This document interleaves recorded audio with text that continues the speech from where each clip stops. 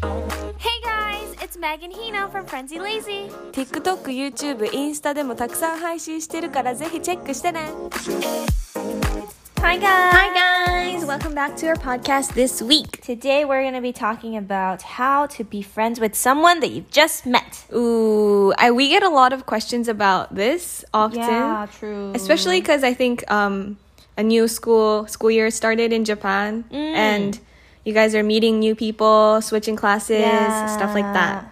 So it must be really exciting to meet new people, but I understand how it can be intimidating sometimes. True.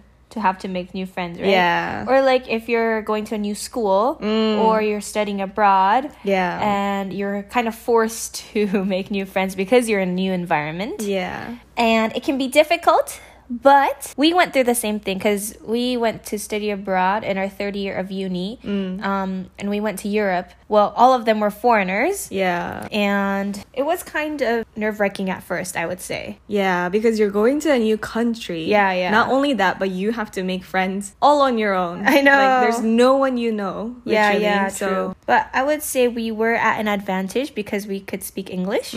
So we weren't really scared of if they would understand. But it was more like, will they like me? Or like, will we have the same vibe? Yeah. But I realized that they are just the same.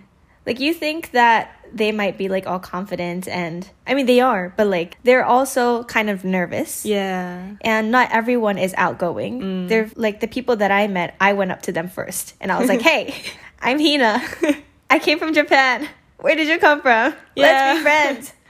I think the advantage of coming from Japan is that so many people are interested in Japanese culture. Yeah, so true. if you just mention that you're from Japan, they have so many questions for you. Yeah. Not only food, but like anime culture or like the city, how the technology is so advanced. Like so many questions. Yeah. And I guess by answering those questions, and you can ask questions about their country and you can get along quite easily, I would say. Okay, so let's say you're trying to make new friends in Japan.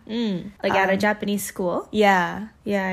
So I don't know if you switched classes or went to a new school, or maybe you started your part-time job or you joined a club or something. Just encountering new people at different stage of life. Yeah. I know you have to make friends. I really honestly don't know how I specifically made friends, but I do know that I was really open to any kind of conversation. Yeah. Because you don't know them, you never know. So I would say talk to as many people as you can. I think a lot of like the younger listeners, I think they're kind of nervous to start a conversation. Yeah. Or like they don't even know what to say, you know? Which I completely understand because you don't know what they like, what kind of person they are. But someone has to start a conversation. Yeah. And if someone comes up to talk to you, wouldn't you be happy? Yeah. I don't think anyone would be like, why is she talking to me? So weird. Like, go away.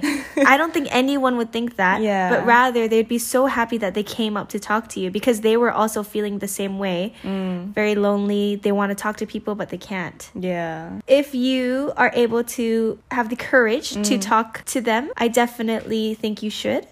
Because I think there's only a positive outcome from that. Yeah. And if you don't get along, that's fine. Like, if you think that you don't vibe, I think that's fine. You can just be like, yotomo. Yotomo ne? Yeah. Yeah, so I guess you can ask about like the kind of music they listen to, TV shows they like, and where they came from. And then maybe you might end up having a mutual friend. Or like liking the same celebrity. Or liking the same artist. Like, never know, you know? But I also think that the friends that you meet in the beginning, for example, if you met someone for the first time and then you become friends, but then you don't really vibe with them, but then you're worried that you can't find anyone else, so you stick to them, but you're not the happiest.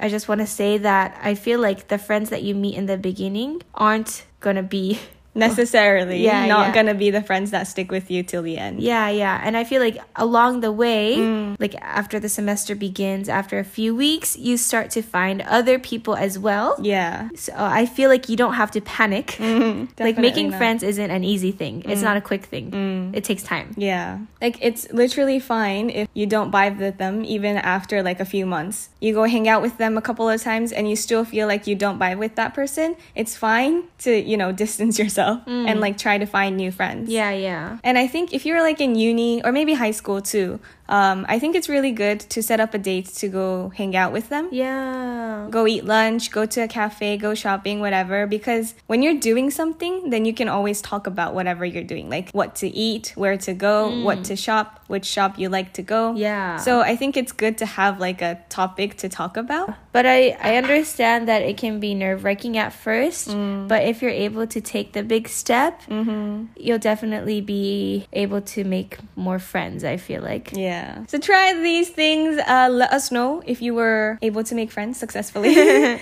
Or tell us like an episode about you and your bestie and how you guys met, Yeah. how you guys became friends, because that can be encouraging to others as well. So maybe we'll share any episodes that was really good.